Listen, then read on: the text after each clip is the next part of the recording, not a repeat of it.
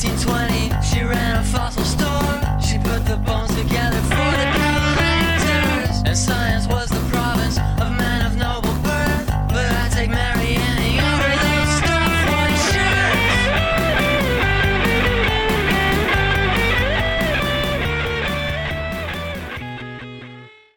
All right. Welcome back to the Women... Nope, wait, what? Welcome back to STEM Vital, your Women in Science History podcast. I'm one of your co-hosts, Dr. Emlyn Gremlin. And I'm your other co-host, Dr. Emma Dilemma. See, I messed it up this week, and you're right on the ball. No ho-hosts over here, just co-hosts. Excellent. All right, so I think we should just jump right in, because we've been chatting before this for quite a while, and I'm hungry. Right. All right, so I was this week inspired. Inspired is maybe the wrong word. I'm not sure what the right word is. I was inspired this week by some kind of gross news coming from science Twitter, which, Emma, we've talked about quite a bit. But for people who haven't heard about it, I don't want to get too much into the details. There's plenty of articles to read about it, but essentially... Oh my gosh. Essentially what happened is the head of the non-for-profit Me Too STEM, Dr. Beth Ann McLaughlin, who I'm pretty sure we've given a Women Who Work shout-out to in the past. Yeah, I think so. She was discovered to have been impersonating a Hopi anthropologist on Twitter, and then to have subsequently, quote-unquote, killed her off due to COVID for some, confusing reasons. Essentially, there's a lot of great write-ups about this and why it's important and disturbing, but we're not going to really talk about that today. Instead, I want to talk about a Native American anthropologist and archaeologist who has since been relatively forgotten. Her story is stranger than fiction, but I promise that her story is actually true. I know who this is. Do you? I'm pretty sure. Ooh. Okay. Is it? Okay, wait. No, you say it. Okay, so today we're going to talk about Bertha Parker. Yay! Yeah. I've almost done her before, covered her before. But I don't know why. I've always been maybe next time. So I'm excited you're actually doing it. Her story is... It's crazy. It is bananas. It's a lot. I don't know. She's just new famous people, right? And yeah. Anyway, I won't jump ahead too much. It's gonna be a whirlwind of emotions, I think. Okay, interesting. But I'm excited. Yeah. It was really fun to research. Yay, that's cool. And she's awesome. So I'm excited to get into it. And I want to say, I do want to say one more thing. Yes. About the I don't want. We don't have to thing. fully blow it off. I just didn't want to get too in the weeds. Yeah. Which is just that, we obviously still support the Me Too STEM movement. Yeah. We just, we're, sad that the leader or purported leader of that movement has turned out to be a complete fraud. Mm-hmm. But we hope people don't devalue the movement itself, because it has helped a lot of people, and hopefully we'll be even better at doing that from now on. Yeah, and I think she has stepped down, so... Yeah, which is... Thank God. Yeah. No, that's important to mention. Let's talk about someone else. Yeah, let's talk about Bertha Parker. All right. So, Bertha Parker was born in 1907 in Chautauqua County, New York. Okay.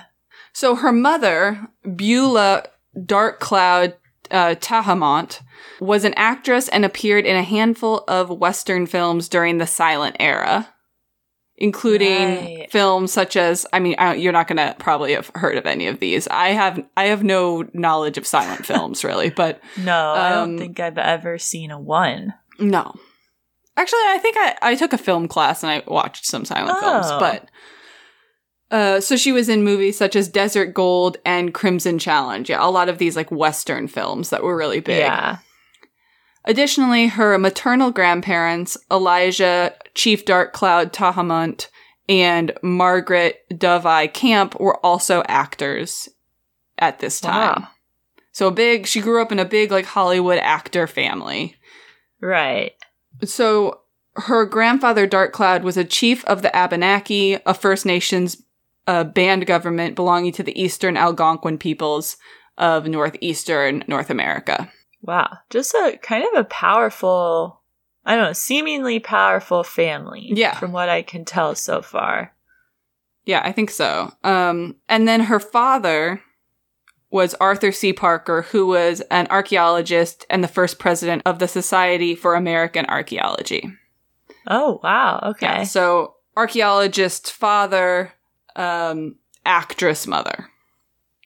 Wow. And were both of her parents Native American? No, I'm fairly certain that it was just her mother.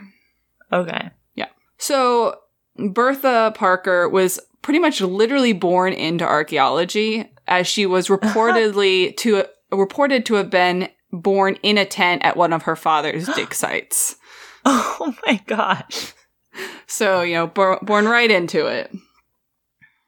That's crazy. That's kind of cool that her mom would travel with her dad to his dig sites. Yeah. Like, supposedly. Yeah. Or maybe she was just there that one time.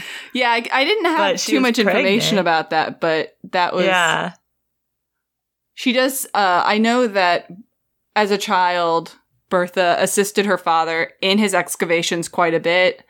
And so she got exposure to archaeology and kind of field work from an early age up until about age 7. Cool. At age 7, her parents divorced in 1914, and Bertha moved to LA with her mother and grandparents to work in Hollywood films. Wow. And I don't think she was in any Hollywood films. I think it was mostly her mother and her grandparents. But it's kind of hard to find information about that. Yeah. So then, as a teenager, Bertha and her mother performed in a Ringling Barnum and Bailey Brothers circus act. What? Called the, quote, Pocahontas Show, which I'm sure was very respectful. I'm sure none of these things were very respectful. Yeah, the movies or the circus show. Yeah, no, I have a feeling there was a lot of really offensive depictions of Native Americans. Yeah. So yeah, she was in this Pocahontas show as a teenager, and then she was still in Hollywood after that. So Bertha met Joseph Palin on a Hollywood set during this time, and she fell in love with him. And Joseph was a Hollywood extra and a Yuma Indian, and they started this like love affair. And after getting pregnant, she married him in the early 1920s.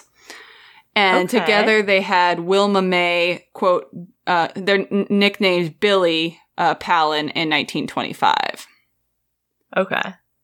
However, things took a turn when Joseph became abusive during this time, and so Bertha attempted to divorce him.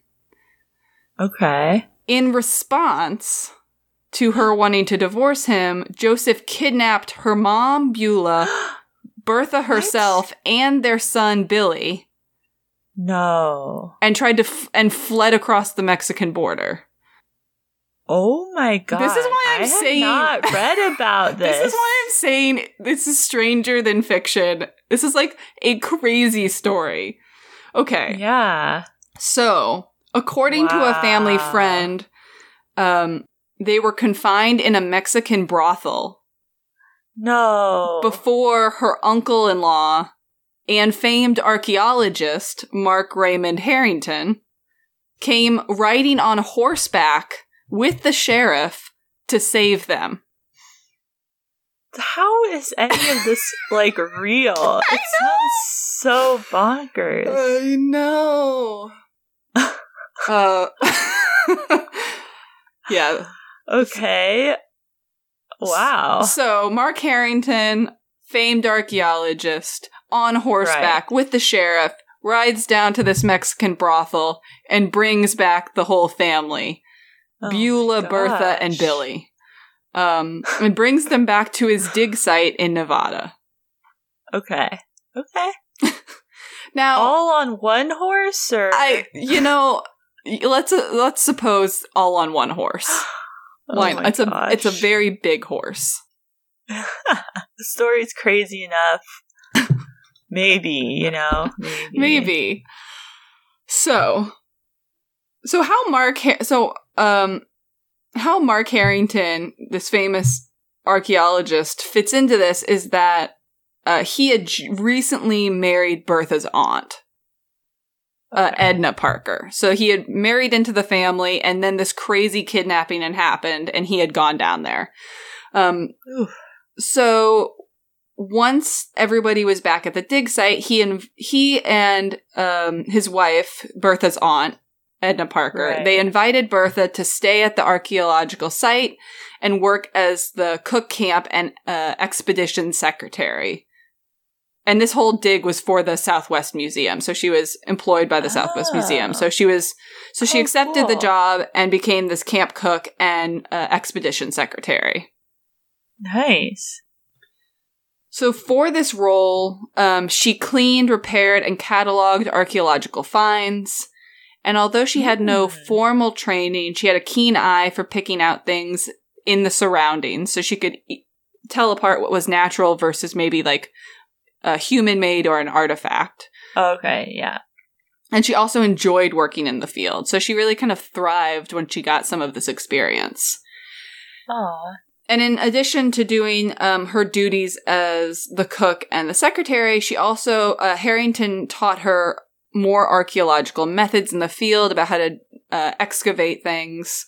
And she often spent her free time helping out at the dig or exploring the sites. Wow. So she's getting a lot of like hands-on experience during this time. Yeah, and it seems like, she's getting some mentorship too, getting opportunities to learn new things. Yeah. And so in 1929, she discovered on her own a Pueblo site at what's known as Scorpion Hill. And she named, excavated, and documented the site completely on her own. Whoa. So yeah, she took the tools that Harrington had given her and then discovered the site and then, went through it all on her own.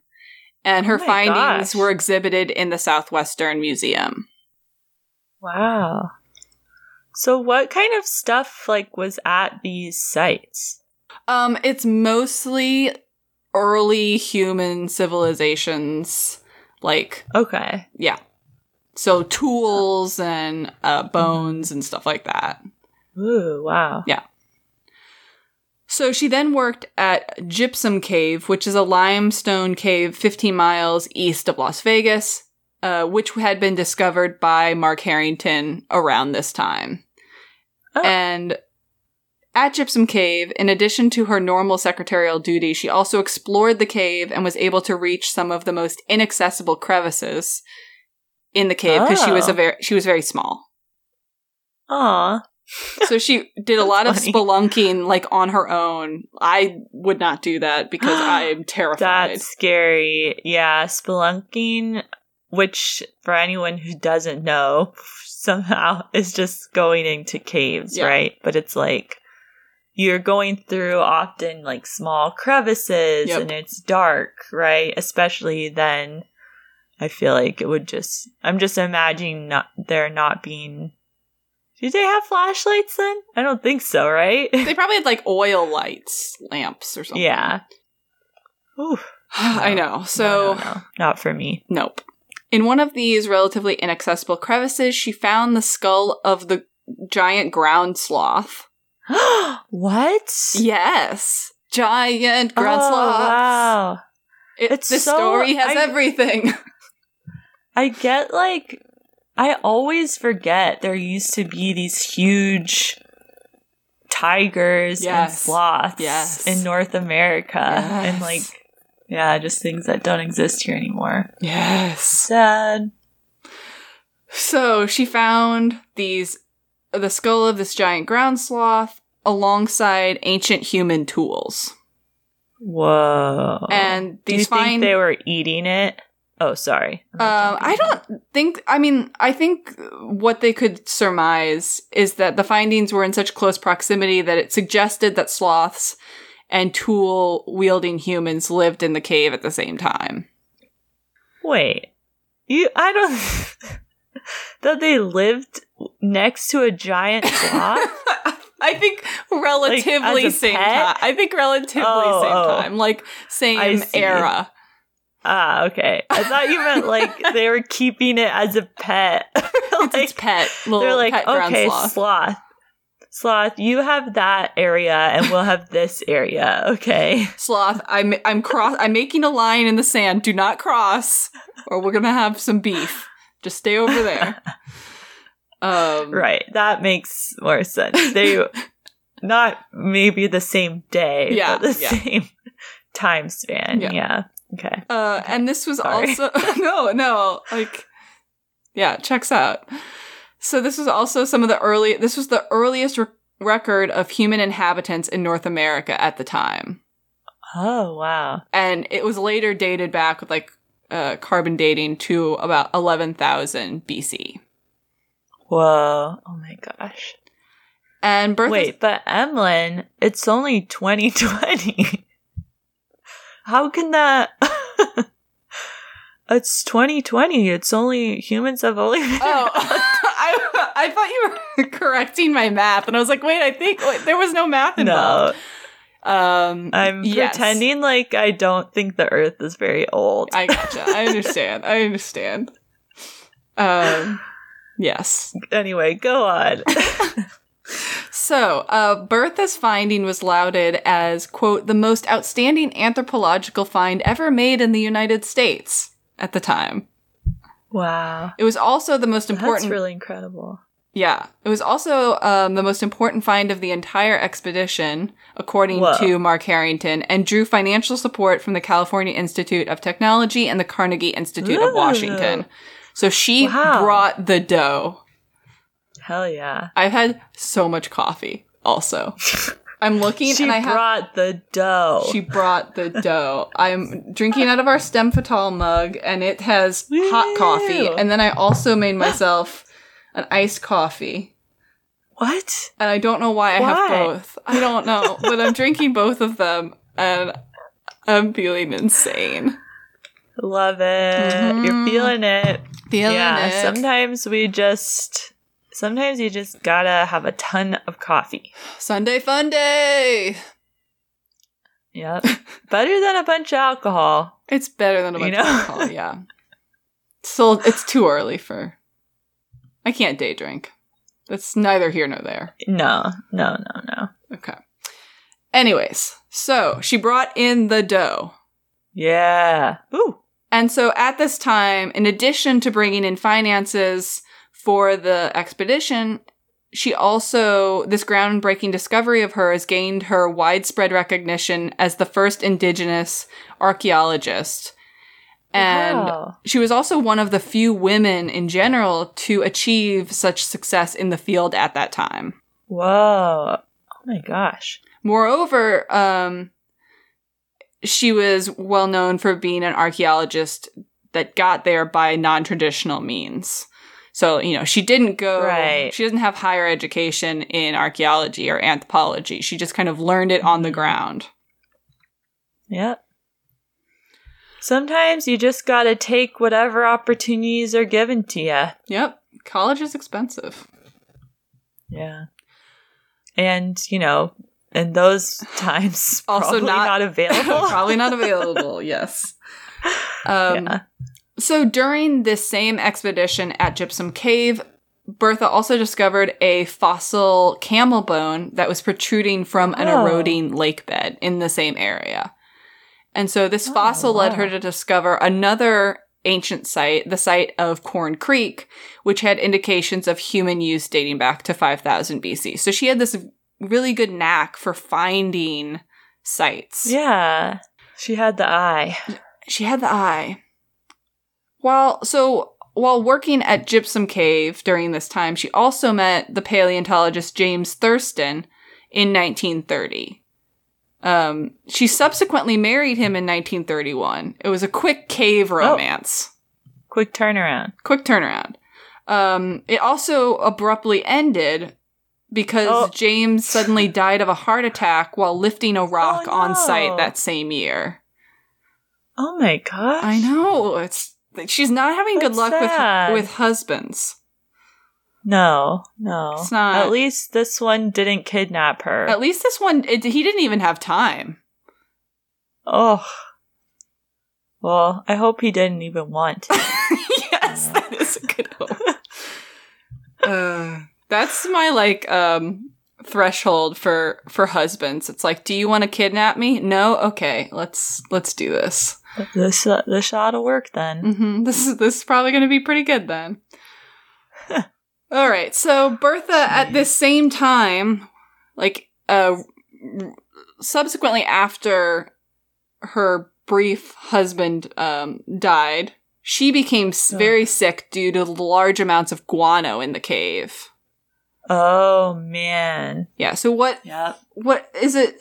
Now I forget, is it methane that it releases or ammonia? It's ammonia, right? Yeah, because I think it's extremely nitrogenous. Uh-huh. I think there's a lot of nitrogen. Yeah, that's why it's a great fertilizer. Guano. Yeah.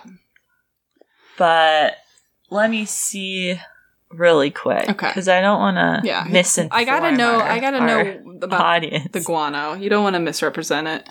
Let's see. Guano. Guano gas? Sure. Oh boy. Okay, it's a highly effective manure, probably because of the nitrogen. Yep. Also used in, bombs, I think. Mm-hmm. During World War I? II?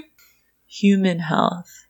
Oh, it also it's often home to a fungus. Huh. Ugh. Yeah, there could be many reasons why she got sick because of the guano. Yeah, it seems like there's a fungus that grows in guano called Histoplasma capsulatum, which causes a disease called histoplasmosis in humans, cats, and dogs. Ugh. And it grows best in nitrogen-rich conditions in guano. But I know it's really hard to just breathe in guano. Yeah. Yeah, I mean, it's just, stay away from large piles of guano, I think is... Everything I'm reading talks about histoplasmosis, which is inhaling spores of fungus that grow on bird and bat droppings. All right. I can't. Yeah, I mean, for whatever reason, she got very sick, and so she returned to LA to live with her parents for a while. Okay. And they're still acting at this time? Okay. Post-kidnapping, back on the acting train. That's just... How do you recover from a kidnapping? I don't know. Yeah. Sorry. Okay. It's derailing. Okay, so she moved back to LA, and then she was promoted in 1931 to assistant in archaeology and ethnology at the Southwestern Museum, a position which she held until 1941. Wow. Yeah. I didn't realize her career was so long, actually. Yeah. So that's really nice. Yeah, that's cool. So in this role, and it kind of changed a bit. I don't think she did too much more going to dig sites at this point. Maybe a little bit. Okay. But in this role, in addition to cataloging the findings from expeditions, she also made a series of trips to speak with indigenous peoples of California. Including from the Maidu, the Paiute, the Pomo, and the Yurok tribes. So yeah, during these trips, she documented the history, traditions, culture, and folklore of the tribes, which she preserved and published as articles for the Southwest Museum's Journal. And because of her heritage of being indigenous herself, she understood the concerns and interests of the tribes she met with. Right. For instance, she redacted names when they desired it, so she would write up things and make them anonymous if that made them more comfortable. But she also gave co-authorship credits to many of the people she interviewed. And this, I think, is really big because she's going and talking to people who have the knowledge and have, like, honed all this history and things like that. And so they should be contributors to this work and giving credit, especially, like, I feel like this is, I mean, I don't want to go on a tangent, but I think this happens a lot with, like, helicopter science, where you, like, go into a new place and then take the information that indigenous peoples have, like, been honing or learning for a long period of time and then not credit them. And so I think... Right. And treat them as study specimens, not as humans contributing to the work equally, or at least in some part, you know? Yeah, so she gave them, either she, like, had them be kind of like editors, had them be editors for what she was writing, or gave them co-authorship in a lot of cases. Yeah, that's great. And so in this way, her reports, instead of taking things from these tribes, actually gave a voice to these overlooked people, rather than just simply taking knowledge from them and reporting on it. So I think that's such a crucial, like, difference in how you come at some of these things. So as part of her work, she published at least 20 papers in the museum journal Master Key. These papers included things like, I might be pronouncing this wrong, Kachina dolls, California Indian baby cradles, and some Yurok customs and beliefs, and a number of other articles specifically on the Yurok tribe. So yeah, she did a lot of, I think she really straddled archaeology and anthropology. Yeah, and even some, I guess archaeology goes with paleontology, but she wasn't really studying bones. She was more like finding sites. I was just thinking of how she would find those bones and... Yeah, I think it was mostly human artifacts, but then there was the sloth skull and things like that as well. Yeah, it's interesting that she transitioned to these more cultural studies, but maybe that was just, a role or just something that she was passionate about, or maybe something the museum asked her to do because they knew she would be good at it. Yeah, I'm curious why she transitioned, but it's I don't know that she did in some ways. But yeah, so despite her lack of university education, much like Mary Anning, she conducted work at a high level of skill and impressed trained archaeologists around her with her discoveries and her insights. So it wasn't that she was just, there and maybe digging things up and being a good, like, worker. She was providing insights, and, high levels of skill that made her respected, by people who maybe had more formal education in archaeology. Yeah, she wasn't just another person there. Or she wasn't like just another tech that, like, wasn't contributing intellectually and stuff like that. Not that techs don't do that, but you know what I mean. Like, contributing in all the ways that a scientist would. Yeah. All right. So during this time that she's working at the museum, she married the Italian actor Espero Oscar Di Corti, also known as Iron Eyes Cody. Oh, right. Okay. Have you heard of Iron Eyes Cody? Only in reading about Bertha Parker Cody. Yeah. So, Iron Eyes Cody was known for portraying Native Americans in Hollywood films. Wait, Poor Train or B Train? Poor Train. Oh. I thought you said betraying Native Americans. I was like, oh boy. No, portraying them. Okay. And so when she married Iron Eyes Cody, she returned to the film industry and advocated for and supported Indigenous actors. Oh, wow. Together with Iron Eyes Cody, they both worked as consultants to ensure the respectful representation of Indigenous people in TV and film. Wow. Okay. Yeah, so she's got a wide breadth of interests that I love. I love when, people's history just kind of, not meanders, but like it takes unusual paths and isn't linear.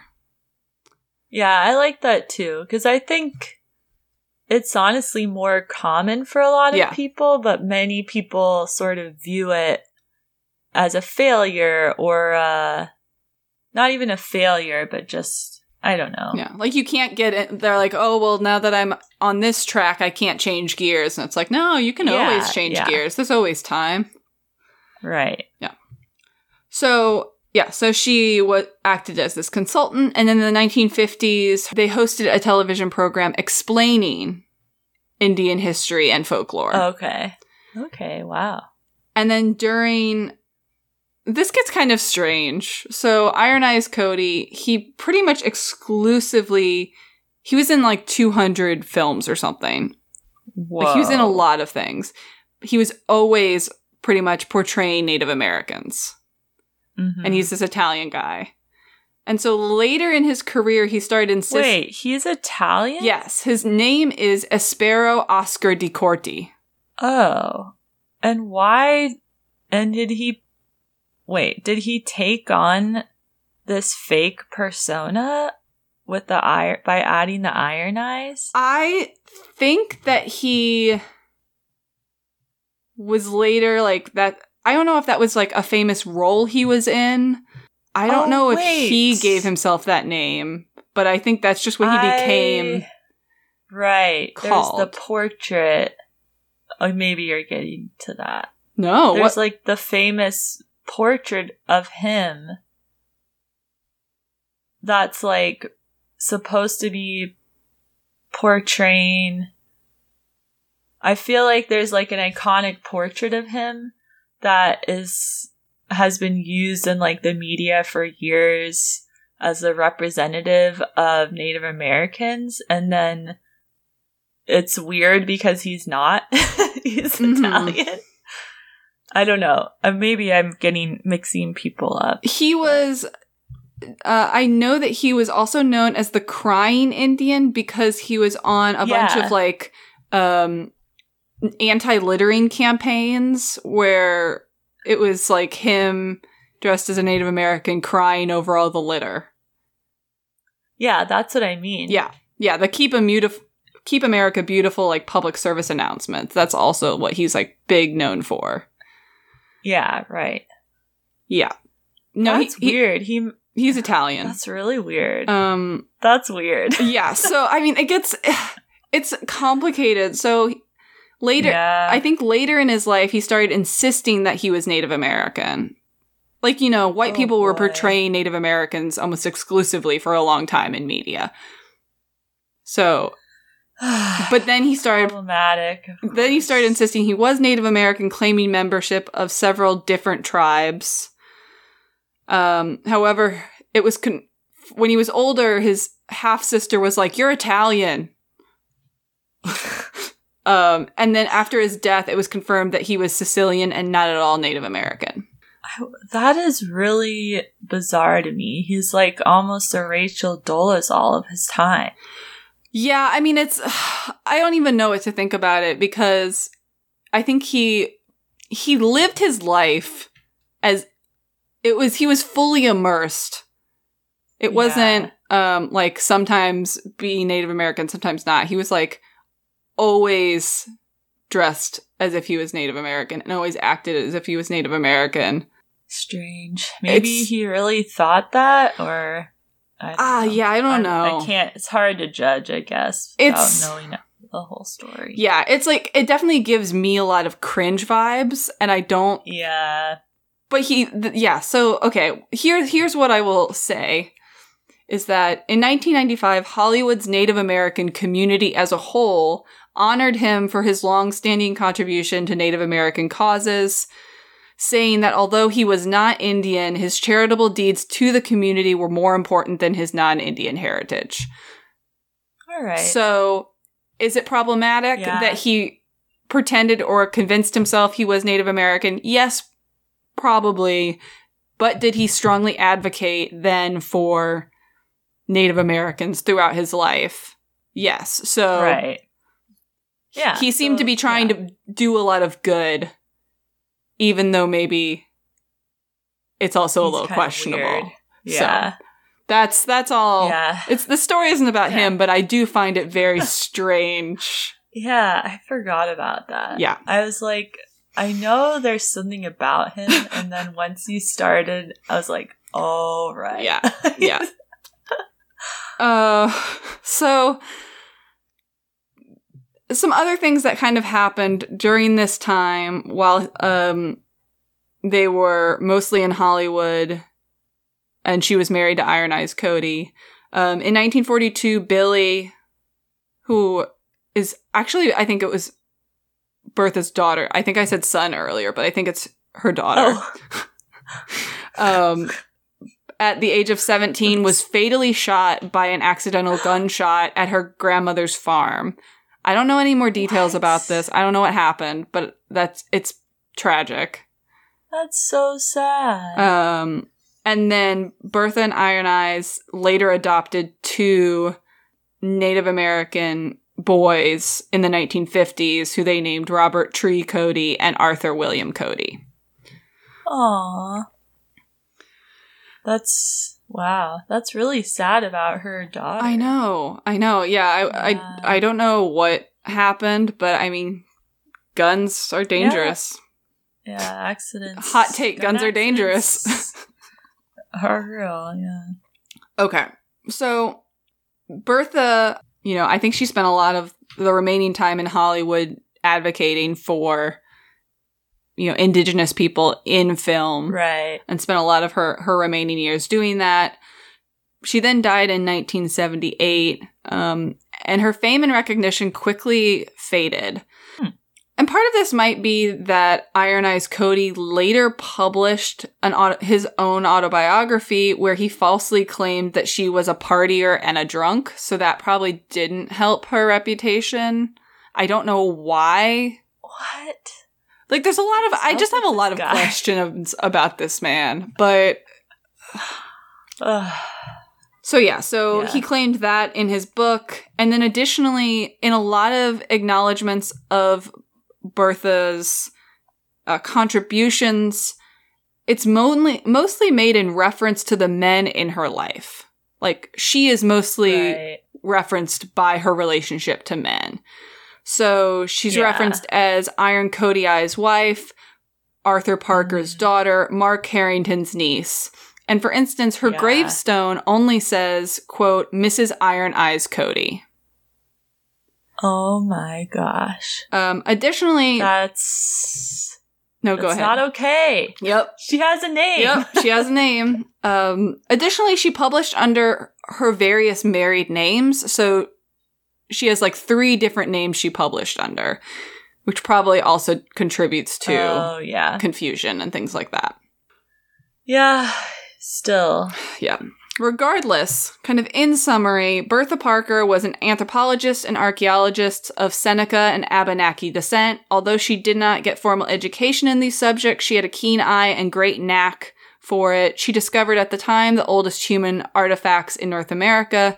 She studied the cultures of other Native American peoples and was a stark advocate for Native American actors and the portrayal of Indigenous peoples in film. And that's the life of Bertha Parker. That should really be a movie. We do this a lot. I'm always like, how is this not a movie? That's such an interesting person. I know. She's like deep in caves. She's finding giant sloths. She's getting kidnapped to Mexico. Yeah. It's I kept reading three things. crazy husbands. She had 3 crazy Or two husbands. crazy husbands. Yeah, who and knows one about the crazy love. short-lived one. But yeah, I kept reading things and being like, what?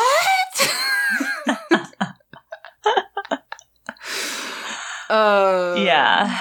But yeah, it's awesome. She made, and I kept being like, oh, she's done more and more like contributions. Like, oh, and then she did this. And I was like, Yeah. it's just amazing. And yeah, so that's the true story of Bertha Parker. That's awesome. That's great. I love it. Woot woot. Woot woot. Woot. Woot. Okie doke. Let's, sorry. No, good. I'm just so caffeinated. I'm gonna crash so hard. Yeah, I'm gonna need a coffee right after this, I can tell. Oh man. I'm like caffeinated, but I'm on the outs, you know? I've had no food and like 4 cups of coffee in different forms. Oh my god. You must be dizzy. That's what happens to me. Sunday fun day! Okay. My shout out's pretty short. Okay. So. Love it. I'm on the burrito train after this. Nice. Yeah. Burrito.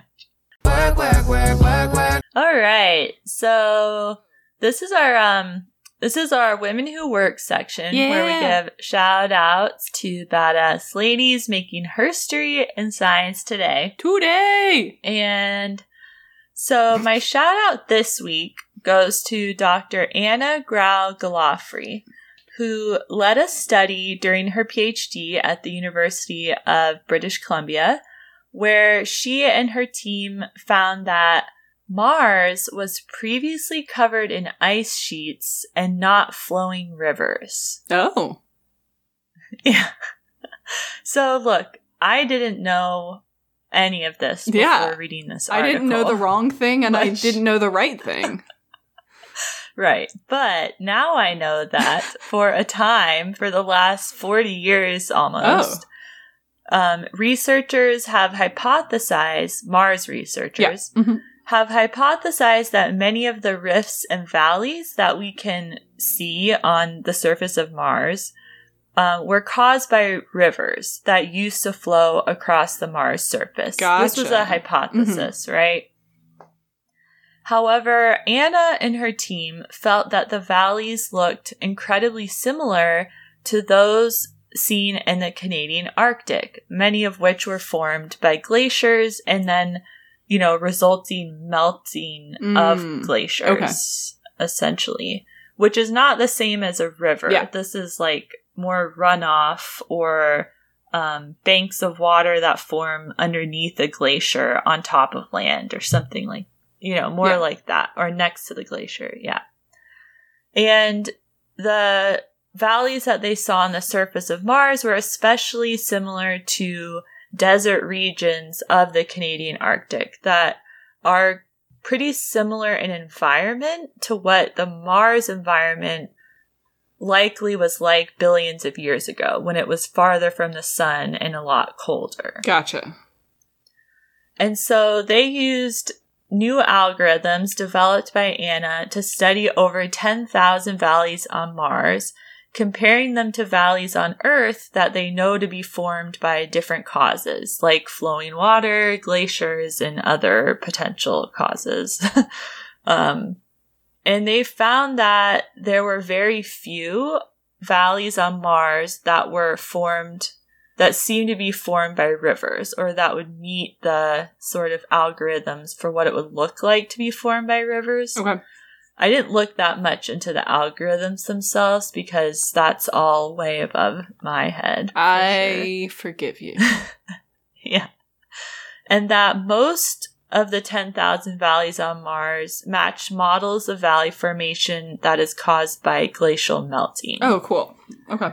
And so it's a cool study because not only do they sort of upend this sort of long-term hypothesis about the valleys on Mars, but because she developed these new computational methods that could be used to study valley formations on a lot of other planets. And so it has sort of far-reaching effects, Nice. this study. Yeah. So they can see And if other other similar kind of patterns on other planets might also be caused by past glaciers. Yeah, and then it's cool because, you know, they basically make these models looking at geological formations on Earth, right? Mm-hmm. And what we know likely caused those geological formations. And then, yeah, she's made them so that they're kind of generalizable to just geological formations on any planet. Nice. Yeah, so it's pretty cool. And yeah, that's my shout out for today. I love it. Mars and glaciers. Yes. That's cool. Yeah. No, it's nice to be able to utilize things that we are able to like directly test and have more evidence of on our planet to try to understand what happened on other planets. Awesome. I love that. Yeah. Yeah. Learning things every day. Seriously. All right. Well, that was our episode. Thank you so much for tuning in. Thank you so much for Turning in. I think my face is melting with all this caffeine. Thank you so much for listening. If you like the podcast, please share, rate, review, chat with us on Twitter, engage in some way. We love to hear it. We're at home. Yeah. We like contact with people. I know. I need it. I need it. I crave it. I want some more of it. Thank you also to Artichoke for our awesome theme music and Caitlin Friesen for our awesome art. And as always, go stimulate yourself. Okay, I gotta get food in me before I pass out. Yeah, good idea. Bye. Bye.